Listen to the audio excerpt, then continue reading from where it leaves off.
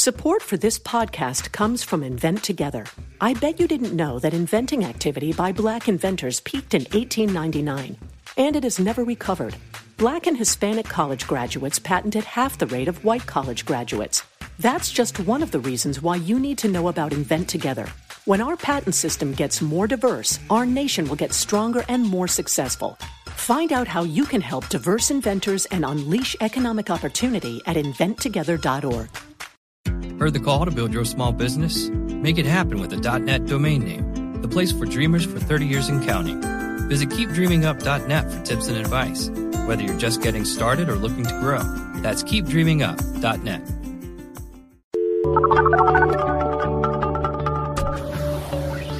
Hi, and welcome to our podcast, The Pollsters. I'm Margie Omero, Democratic pollster with the bipartisan firm Purple Strategies. And I'm Kristen Soltis Anderson, Republican pollster with the firm Echelon Insights. And each week we bring you the latest polls driving the news in politics, tech, entertainment, and pop culture. We're so excited to have Michael Dimock here, president of Pew Research Center. Thanks so much. I ambushed you as promised after our Milk and Global Institute panel. Oh, thanks for having me. So, we talked a little bit on the panel about the future of polling. That's obviously something we talk a lot about on the show. What are your views? I mean, you sounded pretty optimistic. Tell us a little about that. Do you worry that the industry is getting harder to poll? There's too much polling. How do you sort through that? Right. I'd like to be optimistic, but it's definitely a challenge for all of us. I mean, the methodologies that are available to us now as pollsters are so broad. Many of them are less well-tested in terms of their reliability and consistency over time and across different issue areas. And I think a ton of work still needs to be done to better understand those properties. So, at the Pew Research Center, we're trying to do a little bit of both. We're still trying to understand how to improve and maintain quality in traditional methodologies, which I think still have a long glide path to them before they really fall apart fundamentally. But there are costs that start to shape the long-term, viability of those approaches for the volume of work we'd like to do. And so exploring different approaches that might be useful for certain kinds of purposes and really test their reliability over time and how consistent they can be in giving us data. That can be nerve-wracking, and it sort of splits your attention across more areas, but it's kind of exciting at the same time. Do you think, in order to study the methodological questions that you guys do, for example, the likely voter model that we talked about with Scott Keeter a few months ago, or your new online panel comparison, which I'll ask you about in a minute, that takes a lot of time, takes a lot of funding. You don't have the client pressure of, I want the answer to X, Y, and Z question. It's an experiment. Is this the kind of work that you think more outlets should be doing, or do you see this more as a service that Pew is doing for the greater good? I would love to see more outlets doing it, and there are other folks doing this kind of comparative work, whether they're in industry, at some of the major companies that are doing polling and for their own business needs need to grapple with these questions, or in the academic world where there's a lot of good work doing. I think the Pew Research Center is in a somewhat unique position. We don't have clients. We don't have to have immediate answers, and part of our mission is to try to better understand data quality, not just to produce results on issues or topics or changes. So we take seriously that part of the mission, and it gives us some breathing room to do sort of what I think of as basic science work. It's really trying to understand the broader DNA of the data collection process and how things are changing. You don't know exactly what the applications are going to be. You're really just exploring at this stage. So yesterday you released this report. I'll admit, I haven't read the whole thing yet because we're here out in LA, but comparing, I guess, 7 or 9 different online panels, not naming them. So your favorite may be in there, and it may be at the top, maybe at the bottom. Only the folks at Pew know. Can you tell us a little bit about what you found and why you took that on, and why hold back which panels at the top and which ones at the bottom? Well, why did we do this? Look, non-probability surveys are a huge share of the field right now, and the fastest growing share of the field right now, and they are being used to make serious decisions. We tend to focus on political polling, campaign polling, but the reality is so much polling is business polling, and businesses are making multi-million-dollar investments and bets based on surveys that they're doing through these methodologies. You have to take that seriously and understand its properties. So we wanted to try to explore the area. In some ways, I think the non-probability space is sort of like the Wild West, which is not a bad thing. It's not like they're criminals or, train robbers or something. It's just that it's a new space, and there are a lot of people doing it in a lot of different ways. And we wanted to try to understand and highlight the breadth of this field right now. I think there's a tendency to say, oh, there are probability polls, they all look like this. There are non-probability polls, they all look like that. It's not that way. The non-probability polls have so many different approaches and methodologies. And what we found in the study was that they really have varying sort of levels of accuracy, let's just say, when it comes to really matching benchmarks that you can establish from really, really serious survey work like government baselines on health or behaviors and so forth and so on. I think the optimistic side of that is there clearly are folks in the field who are advancing those methodologies and are doing a pretty good job of taking imperfect data as an input and kind of modeling it and applying techniques that get them pretty accurate outputs. Others maybe less well, but it may just depend on what dimensions you're trying to measure. So if you are a consumer of the various research panels and you don't know which one's at the top of your list and which one's at the bottom, how do you then adjust? What can you do after the fact, or how can you be a good consumer of research panels other than by replicating your study? Well, look, we didn't want to go into ranking, here's the best non-prob poll, here's the worst by name, partly because we were working with these groups to help us engage in understanding the breadth of the field, and we didn't really want to come out of it saying you're going to get ranked, as a part of this endeavor. This is sort of a scientific exploration of the breadth of the field, not a ranking exercise. But I think, again, I think as a consumer, it's just an opportunity to sort of recognize that this is not a sort of, how can I say this? This is not a settled field of study, and I think it's going to take another 10 years or more for us to really figure out the sort of basic principles that are going to apply in terms of how you pull people into a sample, how you model them as part of the process, how you engage with them. Do you impanel them and talk to them repeatedly? Do you just try to pull them in and talk to them once and then let them go free again? Those are all things that are being worked out right now, and we wanted to just explore the breadth of the field at this moment rather than ranking who the winners and losers are at this early stage of the game. I thought one of the important findings was how badly they did relative to the other metrics on reaching African Americans and Latinos. Then it wasn't just how many you got, but how representative the respondents you had were of those populations. Can you talk a little bit more about that? Yeah, I think that's a really important takeaway from this, which is that because most of the non-probability surveys are really based on modeling to aggregate public proportions, whether it's traditional demographic weighting that all of us would use, or weighting and sort of pulling and pushing that sample to other metrics, whether they're political markers or other values or views or behaviors. Those are designed to shape that sample towards a national aggregate. But where they really still seem weak is in your ability to look at subgroups within it. Because the that's exactly the wrong word, the kind of mix of minorities or young people or older people or whatever subgroup that you're interested in any given pull from those non-probability or sources is not necessarily representative of that group in society.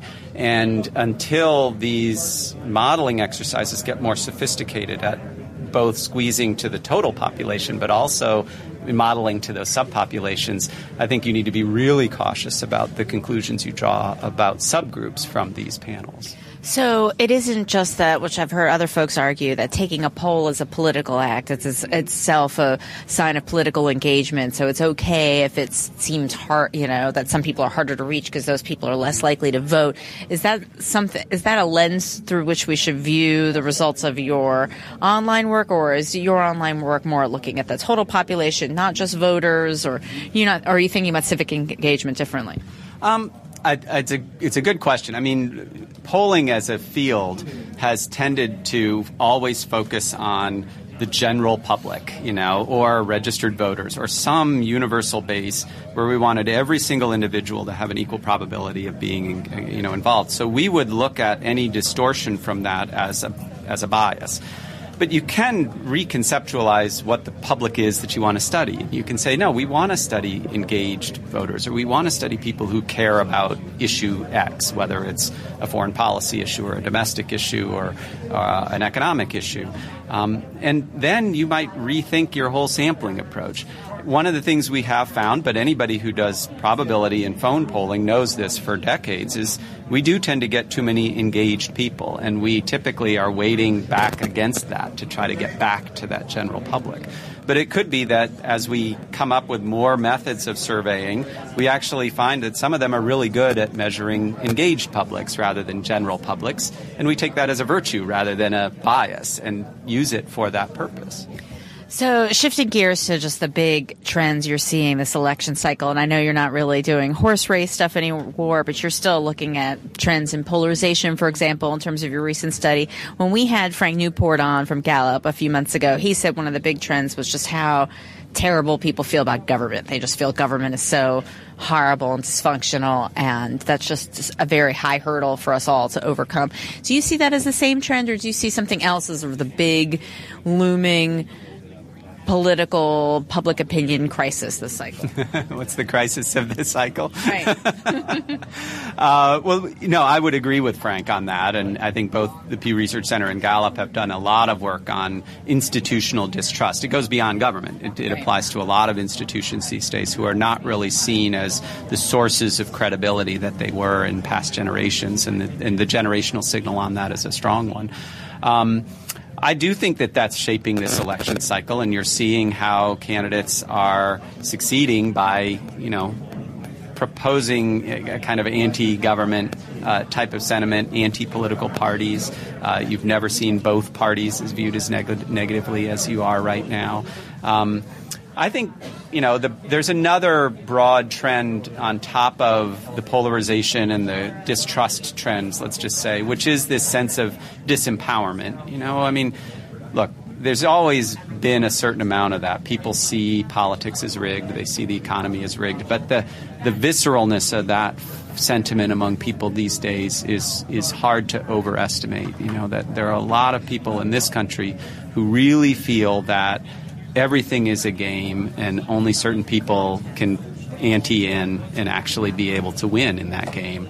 And that creates an environment that breeds that distrust. They don't see the political process as a credible one. They don't see the economic process, Wall Street, et cetera, banking, as a credible one. They feel locked out from all of those decisions, and that is really mobilizing people in very powerful ways, obviously, as we're seeing in the election so far. I think if there's one of the reasons, maybe all of us, I don't think anybody in the polling world or elsewhere predicted that Trump would be where he is today, is that we focus so much on the partisan divisions, and we thought, at the end of the day, Republicans are consolidated around somebody who they think will beat Hillary. We sort of missed this underlying stress, which is both the level of dissatisfaction within particularly the Republican Party with its own party and its own leadership, but also the extent to which so many people in both parties really feel locked out right now, and that's overriding those, let's say, partisan strategic considerations.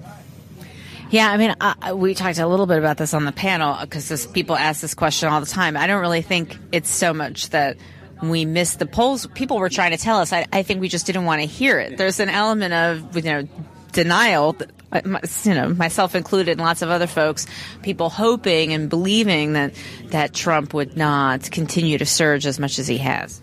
Yeah, we always react to our most recent experiences. We're human beings, after all, and the reality of the last major election cycles in 2012 and even 2008 was a series of candidates who tapped into, let's call it a populist sentiment, a sense of disenchantment with the process. And they would rise and they would fall. And then another one would rise and fall. So it was Michelle Bachmann, it was Herman Cain, it was, you can name all of these folks over the last two cycles. So I think everybody went into the early polling this year and said, yeah, some of that is an expression of frustration. It's not an expression of actual voting intent. And that as people really get closer to an election, that they're going to behave more strategically, or they're going to they're going to think more about the policy structure rather than that emotional, kind of reaction. I think we missed a little bit of the intensification of that over time. But again, that's not a sea change. That's not something that triggered in 2016. That's been a slow build, that sense of frustration. And I think what you found this cycle was, a candidate who really stuck with that message very consistently and was able to really take it, to really embody that sentiment in a way that we didn't see the other candidates do in past cycles.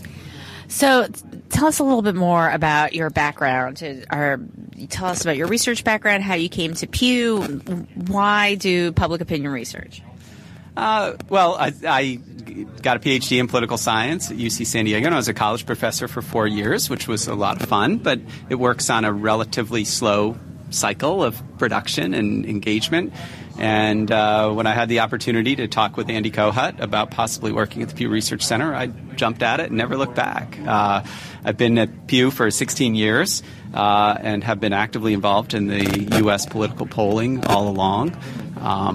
I do just really care about the public's voice in a democracy. I really do believe that we need good quality polling to go beyond the kind of immediate popularity of particular individuals and really understand why people are making the decisions that they're making, and make sure that the political leaders don't own the voice of the public, that there's an independent voice of the public in the democratic process. And I think polls they serve that purpose. And increasingly, our research agenda is not U.S.-based. We do about half of our work overseas now, and I feel equally passionately about that as you get into the rest of the world, that the reality of technology's impact in the world is that the voice of the public is becoming more important everywhere.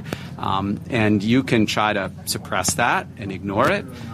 You can say that it's uninformed and shouldn't be paid attention to, but it's a reality, and getting high-quality real measures of what public strains, stresses, anxieties, concerns, priorities are across the world is really critical.